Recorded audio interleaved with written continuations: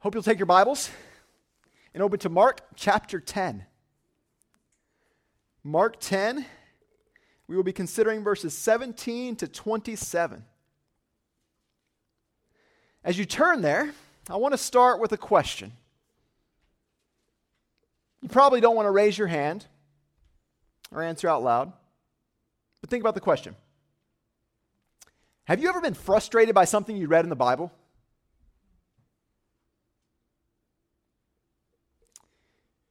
You know why you shouldn't raise your hand, right? No, but it's true that, and it's common that we may come to the Bible sincerely. We may come ready to hear and ready to learn and ready even to respond to what's being said. But maybe you've experienced this, that you read something and you realize that stands opposed to what I want to be true. Maybe the Bible's different. What the Bible says is different than what you've always thought to be true. Or maybe what the Bible says about a particular subject is contrary or contradictory to the way you're living. I think this is common. Sometimes we come to the Bible hoping, have you ever done this? You come to the Bible hoping that you can find affirmation for your way of thinking. And then it doesn't. And when the two don't match up, you realize you have a decision to make. You can believe and submit to the Word of God, or you can reject it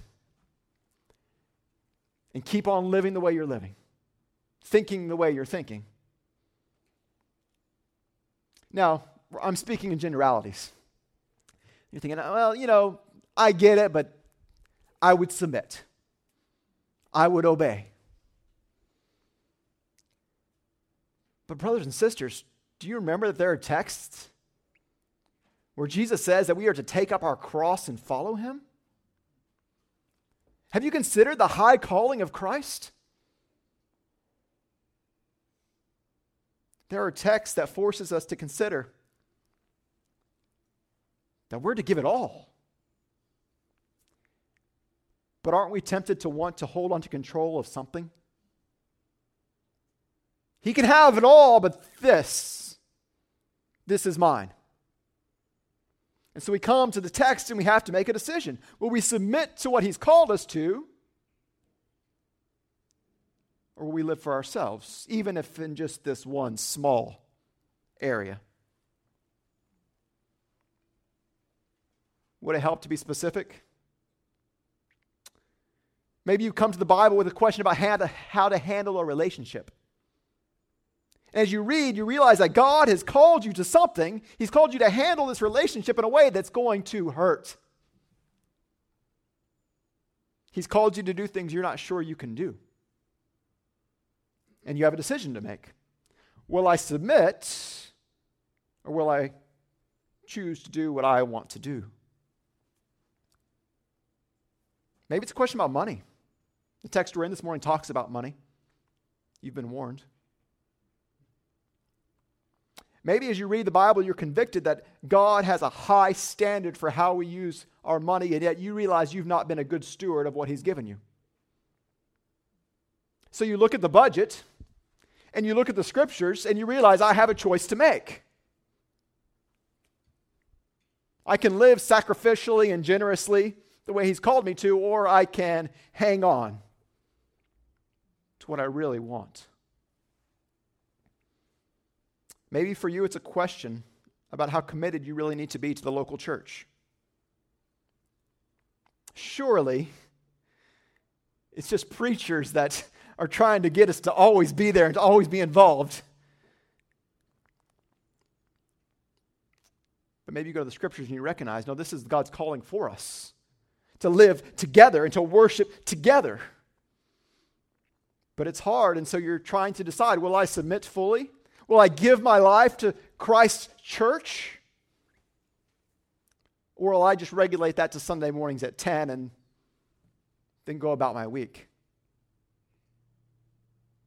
You can fill in your own examples. The question is, will we believe and obey what God says, or will we try to justify our own way? This morning we come to a passage where a man has to make that kind of decision. He comes to Jesus, the source of all truth, and he asks him a question. And he receives an answer, but he doesn't like the answer. And he has to make a choice. And the question he asks and the struggle he has is one that we all must reckon with. With that in mind, let's go to the scriptures. Mark chapter 10. We're going to start reading in verse 17, and we will read through verse 27. Hear the word of God. As Jesus was setting out on his journey, a man ran up and knelt before him and asked him, "Good teacher, what must I do to inherit eternal life?" Jesus said to him, "Why do you call me good? No one is good except God alone. You know the commandments. Do not murder. Do not commit adultery. Do not steal. Do not bear false witness. Do not defraud. Honor your father and mother." The man said to Jesus, "Teacher, I have kept all of these from my youth." Jesus, looking at him, loved him and said to him, "You lack one thing. Go, sell all that you have and give it to the poor, and you will have treasure in heaven. Come, follow me." Disheartened by the saying, the man went away sorrowful, for he had great possessions. Jesus looked around and he said to his disciples, "How difficult it will be for those who have wealth to enter the kingdom of God." And the disciples were amazed at his words, but Jesus said to them again, "Children, how difficult it is to enter the kingdom of God. It is easier for a camel to go through the eye of a needle than for a rich person to enter the kingdom of God." And the disciples were exceedingly astonished and said to him, "Then who can be saved?" Jesus looked at them and said, "With man it is impossible, but not with God. For all things are possible with God." The grass withers and the flower fades, but the word of our God will stand forever. May God add his blessing and work in our hearts through the reading and preaching of his word.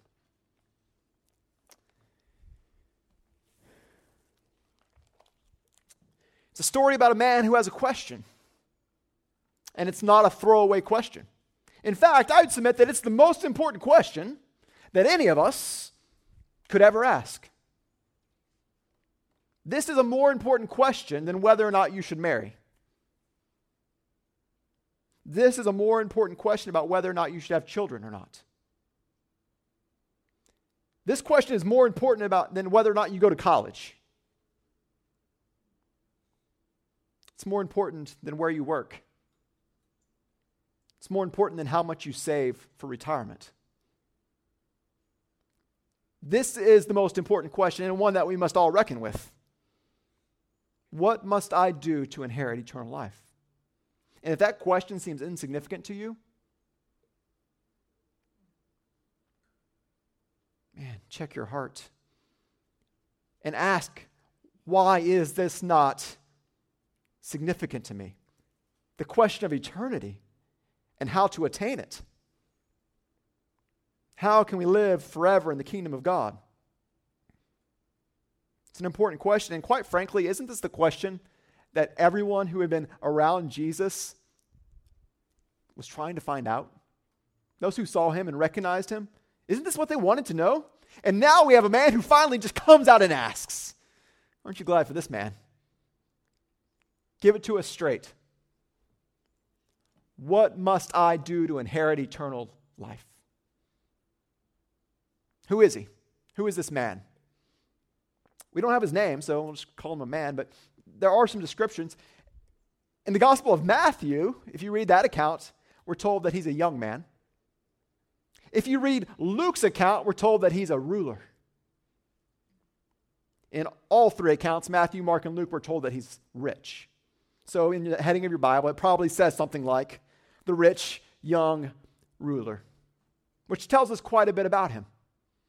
He's a man of means. He's a man of status. He lacks for nothing. And yet, when we meet him, he's doing things that we may not expect from a rich and powerful man. He's running after a guy who doesn't have a home. He's running after Jesus. This is an important man. How often must he have just sent someone? Will you go and ask this person a question? Will you go and fetch this or fetch that?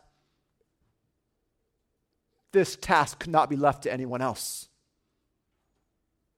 He runs to Jesus, and when he gets there, he falls down in front of him. Once again, something that this man probably had not done often. He was rich. He was a ruler, and yet here he is, kneeling, sign of humility in front of Jesus. And he uses a title of respect. He calls him good teacher. So hopefully you have the scene in your mind. This young, rich ruler runs, falls down before Jesus, and he comes with a question. Verse 17, Jesus was setting out on his journey. Where's he going? He's headed to Jerusalem. Jesus is heading towards the cross, but on the way, this man runs up and knelt before him and asked him, "Good teacher, what must I do to inherit eternal life?"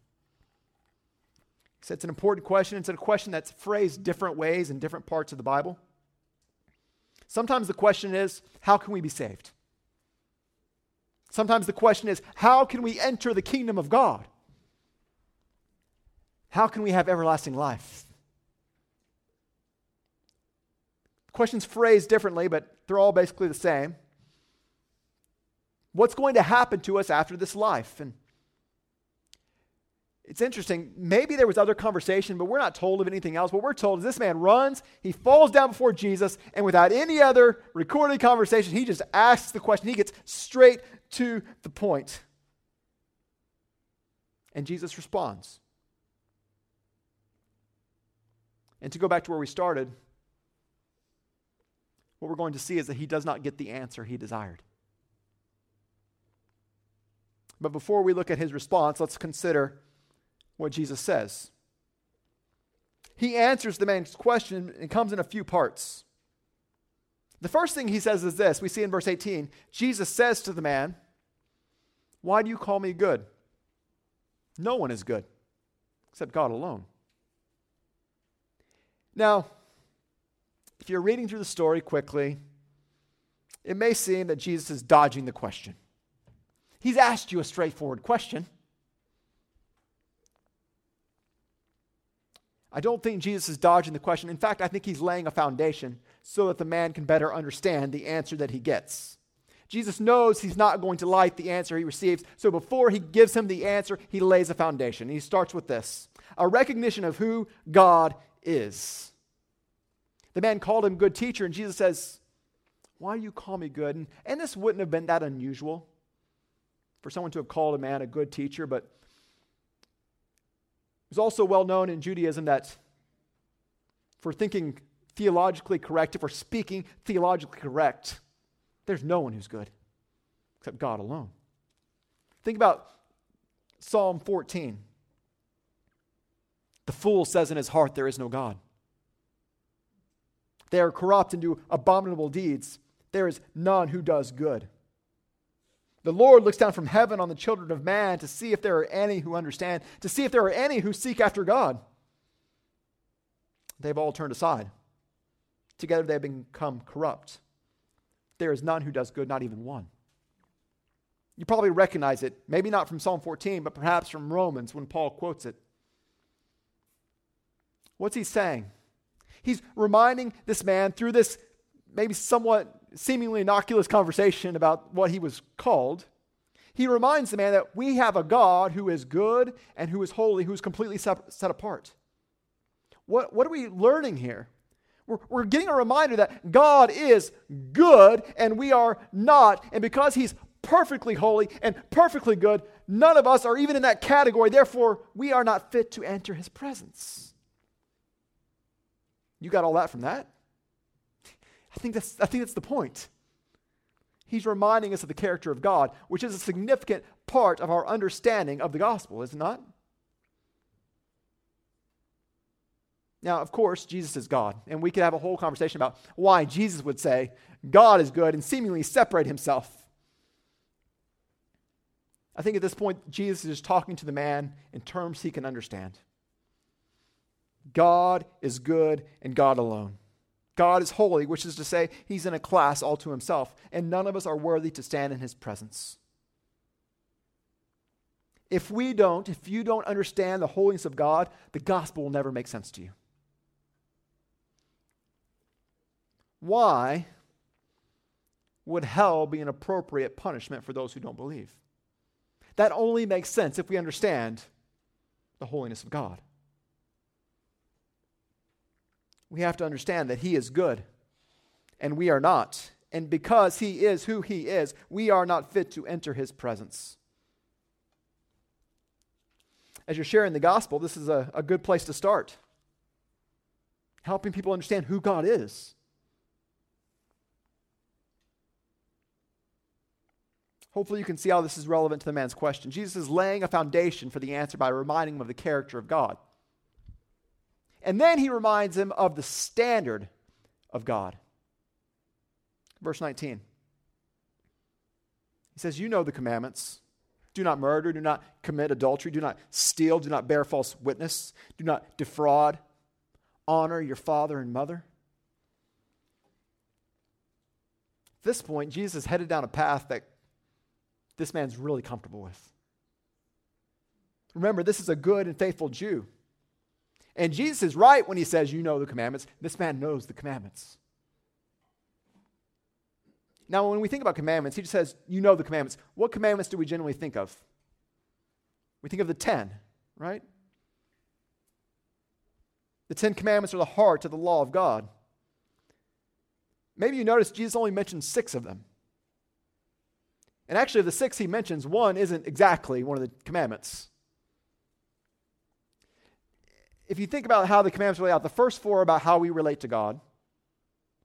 The last 6 are about how we relate to one another. And Jesus mentions that second set. He starts in 6, and he says 6, 7, 8, 9. And then he rewords 10. He says, do not defraud, which is different than not coveting, but maybe this is a specific application for this man out of that commandment. And then he lists the 5th, honor your father and mother. Without going too far into that, what we see here is that Jesus is reminding this man of God's standard. He's established the holiness of God. And now he's reminded the man of the law of God. God is good and you are not. God has given the law. But at this point, the man couldn't be more confident. Jesus is in fact saying exactly what he would hope to hear. Because he had given his life to doing what he believed would earn him favor with God. You know, when a Jewish boy turned 13, that was the traditional age where they formally became accountable. They were to keep the law. And so when he says in verse 20, teacher, I have kept all these from my youth. What he's saying is, from that day, when I became a man, I have obeyed. Now, when you hear this, I wonder if you're like me, maybe you hear him as a hypocrite. Because we know the teachings of Jesus. And we know the law is more than outward conformity. It's a matter of the heart. For us, we read the commandments. I hope you read the commandments and you hear the words of Jesus when he says that anyone who has lust in his heart is guilty of adultery. And that anyone who has sinful anger has committed murder in his heart. Is it possible that this man never had a covetous thought? That he fully honored his father and mother? From our vantage point, I think we know that this man has not kept the law perfectly. But what he's claiming wasn't unusual. The rabbis at that time, they had the law, and then they had their version of the law, and they had all their boxes they could check. And there were many among the faithful Jews who would say, I have done that. Do you remember the testimony of Paul in Philippians chapter 3? Paul says, if anyone thinks he has reason for confidence in the flesh, If that rich young ruler thinks he has reason for confidence in the flesh, I have more. Circumcised the 8th day of the people of Israel, of the tribe of Benjamin, a Hebrew of Hebrews. As to the law, Pharisee.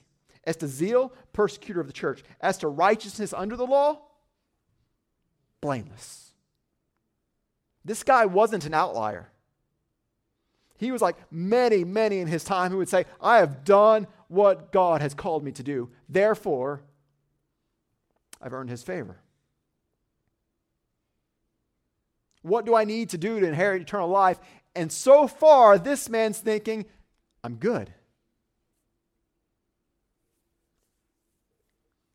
And maybe it's easy to talk about him. But isn't this how most people think? I hope you think about sharing your faith and what that looks like, and I hope you're having those conversations. This is a great place to start. Ask someone the question, what do you think you need to do to go to heaven? Almost without fail, people will tell you that the way we get to heaven is by obeying God's law. If we live a certain way, and if you poll people on the street, this is the answer you'll probably get. And then you could even ask the next question. How are you doing with that? And most people, believe it or not, think they're doing pretty well. They won't claim perfection, but by their own standards, they are good enough. Most people, and maybe you're in this category, I don't want to assume that you're not. Maybe you're trusting in yourself and you've decided that for the most part, you're probably okay. That was the testimony of the rich young ruler, and I think he came to Jesus for confirmation of what he already believed to be true.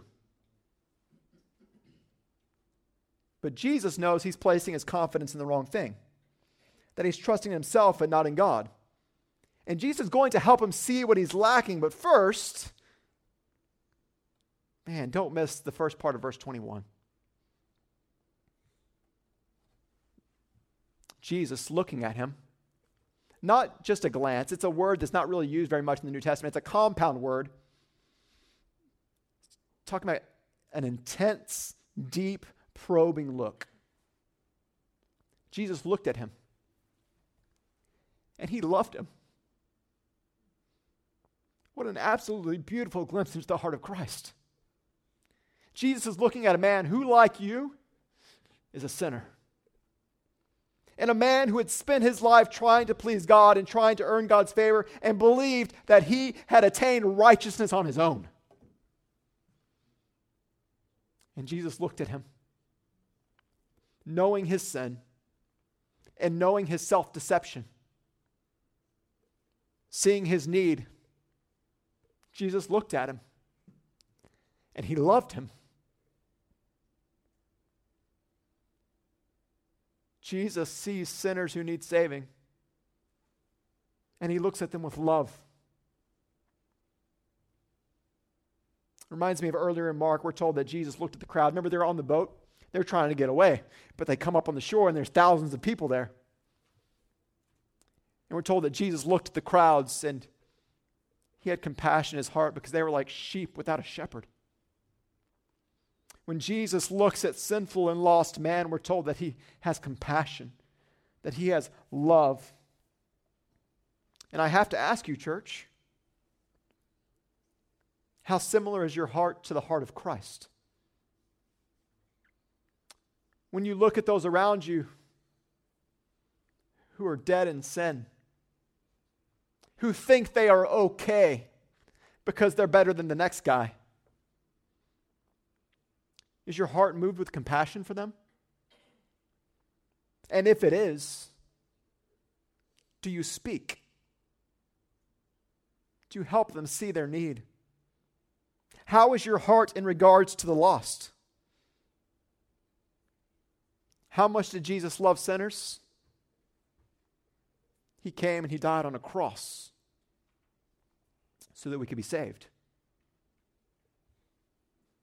Here's this man asking a very important question. Jesus already knows he doesn't want the real answer. Jesus knows the decision this man is about to make. He looks at him and he loved him. And he loved him enough to tell him the truth. We say we love people, maybe we don't love them enough to tell them the truth. Look what Jesus says in verse 21. Jesus looked at him and loved him and said to him, "You lack one thing. Go, sell everything that you have, give it to the poor. Then you will have treasure in heaven. Come, follow me." What we see here is the love of Jesus expressed as he tells the man exactly what must be done. He speaks to him specifically. He knows this man's heart, and he knows what this man must do to follow him. Now, this text could easily be misunderstood by us. Is Jesus suggesting that the way we gain eternal life is by giving away all of our possessions? Is he teaching us here that the road to heaven is a road of poverty? Is he suggesting that our relationship with God is really dependent on something that we do to earn God's favor? If you do this, he will do that. And the short answer is no. We don't gain heaven by giving away our things. We inherit heaven by surrendering our hearts and our lives to Jesus. What Jesus knew, because he knows all things, is that in this man's case, there was one significant barrier to surrender. There was one thing that he loved and trusted more than anything else. And as long as that thing remained, he would never truly depend on Jesus. See, the heart of the command isn't really the first part, it's the last part. Jesus says this, "Come, follow me." What would it look like for that guy to follow Jesus? He had to give up everything else that he was basing his life on. And the same is true for you, but for you it may not be all your things. What are you hanging on to that would keep you from the kingdom of God?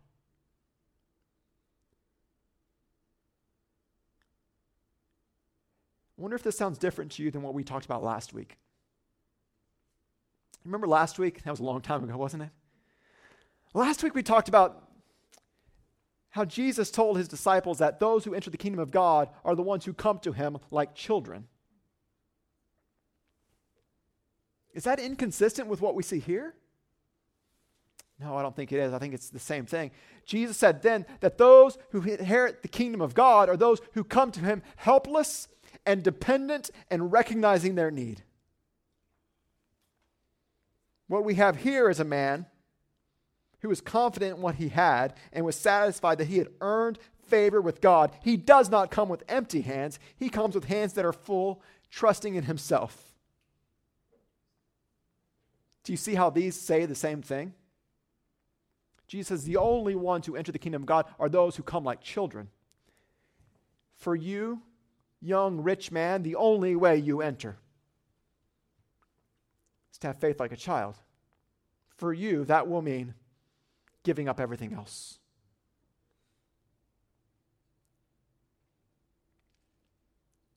He comes with an honest question.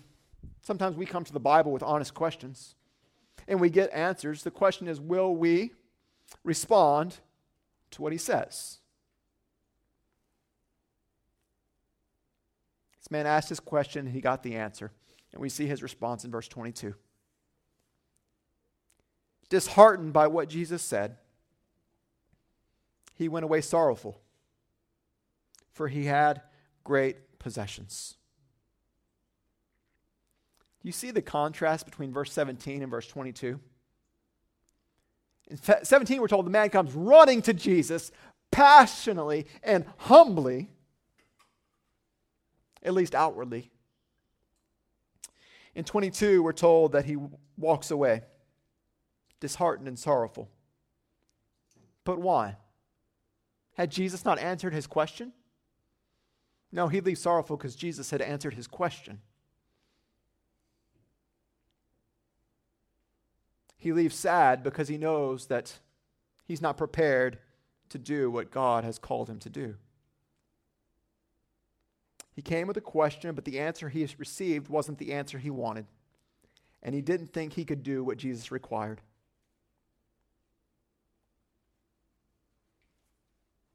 Disheartened by the saying, he went away sorrowful because he loved his sin. Because he wasn't willing to give up what he attained. The call to follow Jesus is a call to give our lives. We can go back 2 chapters to Mark chapter 8. If anyone would come after me, let him deny himself, take up his cross and follow me. For whoever would save his life will lose it, but whoever loses his life for my sake and the gospel will save it. What does it profit a man to gain the whole world and forfeit his soul? Could not this verse be said to this very man? Maybe it's appropriate for you, because you're willing to risk your soul for the pleasure of today.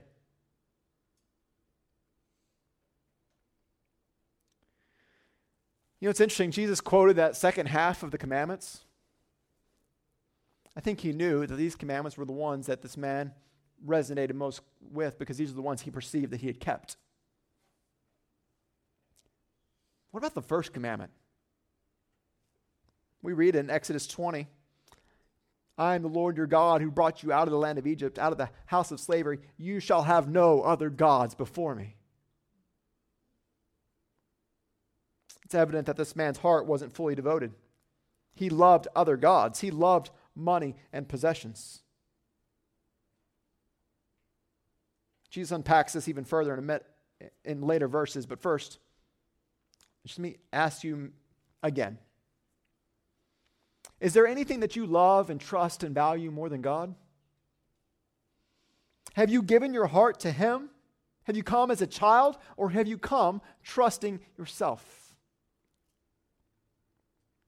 Do you believe that somehow you've earned your standing before God? What we see is that this man leaves because he loves what he has. He loves the life he built, and he's not willing to give it up. He leaves, and we never hear from him again. But the conversation continues as Jesus turns and he looks at his disciples.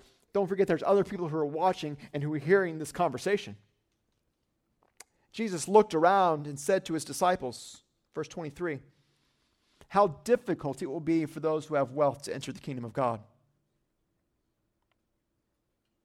Now, Jesus knew his disciples would have questions.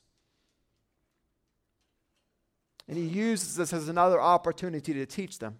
What they saw was a rich man. And for them, a man who was rich was a man who had been blessed by God. This was a way of thinking. God blesses through riches, and he can do that. For them, this was a confusing thing, because someone who was important, who had standing and kept the law, came to Jesus and walked away sorrowful. And Jesus tells them it's harder for him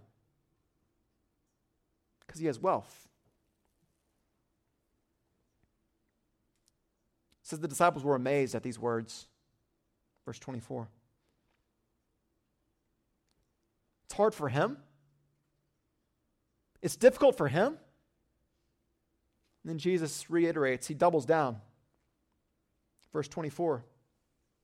Jesus said to them again, children, how difficult it is to enter the kingdom of God.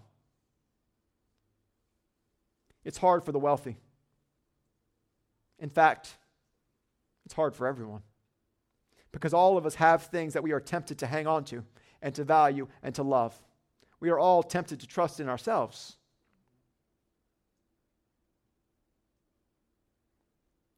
Hard? Difficult? I thought I just had to come to him like a child.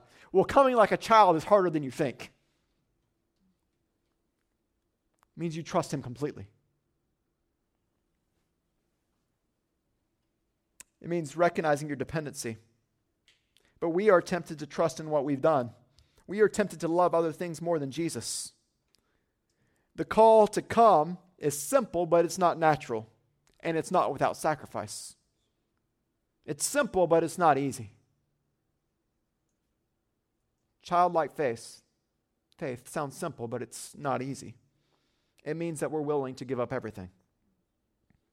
And what Jesus is trying to help the disciples recognize and to help us recognize is that for those who have a lot in this world, the sense of sacrifice seems larger. For those who don't have much, it may be easier to recognize our need. For those who don't have much, it may be easier to trust someone outside of yourself.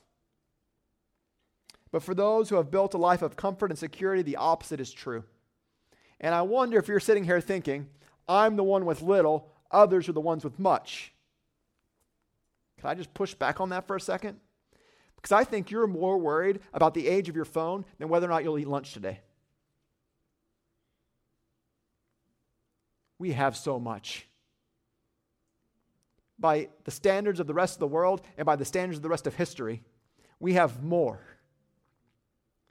And you're comfortable. So am I. Even the worst among us.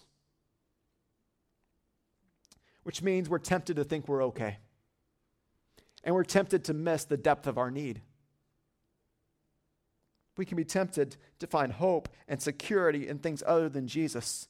We may be tempted to lose Him because we hang on to other things. Is it really about giving away everything? No. But it is about giving Him your heart. He gives us an illustration. These are my favorite kind of passages because as a preacher, I'm supposed to come up with illustrations, and sometimes Jesus does it for me. He says it's easier for a camel to go through the eye of a needle than for a rich person to enter the kingdom of God. He gives him an illustration to prove how difficult is. How difficult is it? Well, it's easier for a camel to go through the eye of a needle. You probably understand the illustration. A camel was the largest animal in that region that they would have seen on a regular basis. They knew what it was like to stand next to a camel and to feel small. Camels are big. Camels don't fit into small spaces. And then there's a needle. Well, some said, this is probably a bigger needle than what we think of as a needle. Well, even still. Some of you have a superpower. Some of you could take a needle like we think of, and you could take a thread and you just stick it through there. I don't have that superpower. I'm licking it. I'm twisting it. I can't even get a thread through a needle. But I try, and I know it's possible because I've seen other people do it. I've never seen someone put a camel through a needle, and neither had they. And this is the illustration. This is what Jesus is trying to convey. This is how difficult it is for a rich person to enter the kingdom of heaven. Those who have a lot are tempted to trust in what they have other than Him. Now let's pause for a second and let's ask and answer this question. Is Jesus saying that rich people don't go to heaven? No. That's not the point. In fact, we read later in the Gospel of Mark about Joseph of Arimathea. He's a really rich man, and he's never told to give it all away. In fact, it's spoken of positively. And we can go through the Bible, and you can make a long list of rich people. Abraham comes to mind, and Job. It's not impossible for those who have much to enter the kingdom of God, but don't miss the warning. Riches can be dangerous. Riches can be a hindrance. Your money could keep you from the kingdom of God. Be very careful that you aren't led astray by what you have. And if you love money more than you love God, then get rid of it. Nothing you can keep on earth is worth the price of your soul. And maybe for you, money's not the problem, and so seems like an easy message. We'll just fill in the blank with whatever you want to hang on to. It's a warning, and perhaps you think it's a radical warning, and if you think it's radical, you're not alone. The disciples said this. Well, Mark says they were exceedingly astonished. And they said to Jesus, okay, then who can be saved? If it's that difficult, is there anyone who can be saved? That's a good question. Camels can't go through needles. I know that. And if it's that hard, can any of us truly trust him? Can any of us get low enough? Can any of us come humbly enough? Can any of us really have faith like a child? The answer we get from Jesus is, no, you can't. But yes, he can. Verse 27.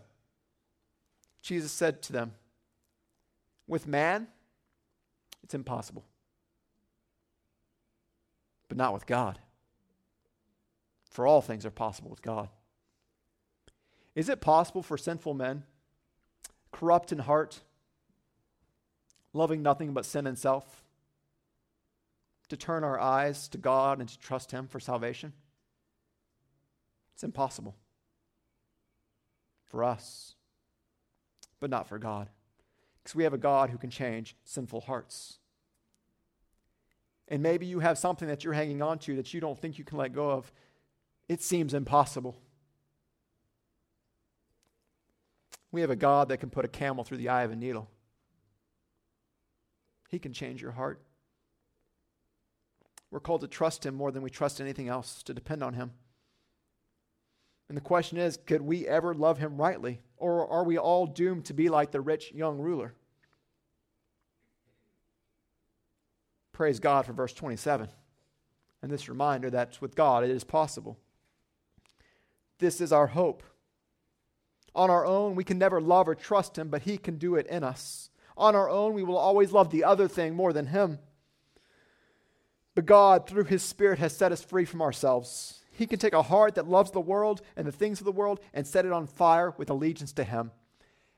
And so, friend, go to that one who you think will never believe. Go to that one who loves what he has more than he could ever love God, and share the gospel with him, because it may be impossible for him, but it is possible with God. With God, it is possible for sinners like you and me to trust him. With God, it is possible for us to love God more than the lures of the world. With God, it is possible for sinful men to live forever in the presence of the holy God, the only one who is good. The text pushes us to consider who we will trust. As we began, I encourage you to consider how honestly and how submissively you approach the Word of God. There's a lot in this text for us to consider. We can talk about the nature of salvation, the danger of riches, and the power of God to save. But this story is also about a man who heard the words of Jesus and walked away because the call seemed too high. And so this morning, I want to ask you to consider your heart. What is it that God has called you to that you're ignoring? Is there a part of your heart that you have not yet let go of? Is there something that could keep you from the kingdom of God? I want to plead with you, friends. Jesus is better. He's better than any pleasure. He's better than any possession. He's better than anyone or anything that you could give your life to. And if you think, I could never trust God the way you're suggesting that we must, if you're thinking, who can be saved? Well, know this. It's not really about you at all. With you, it's impossible. But with him, all things are possible. So trust him. I hope you will trust him. Don't be like the man who walked away. Hear the call. Follow Jesus.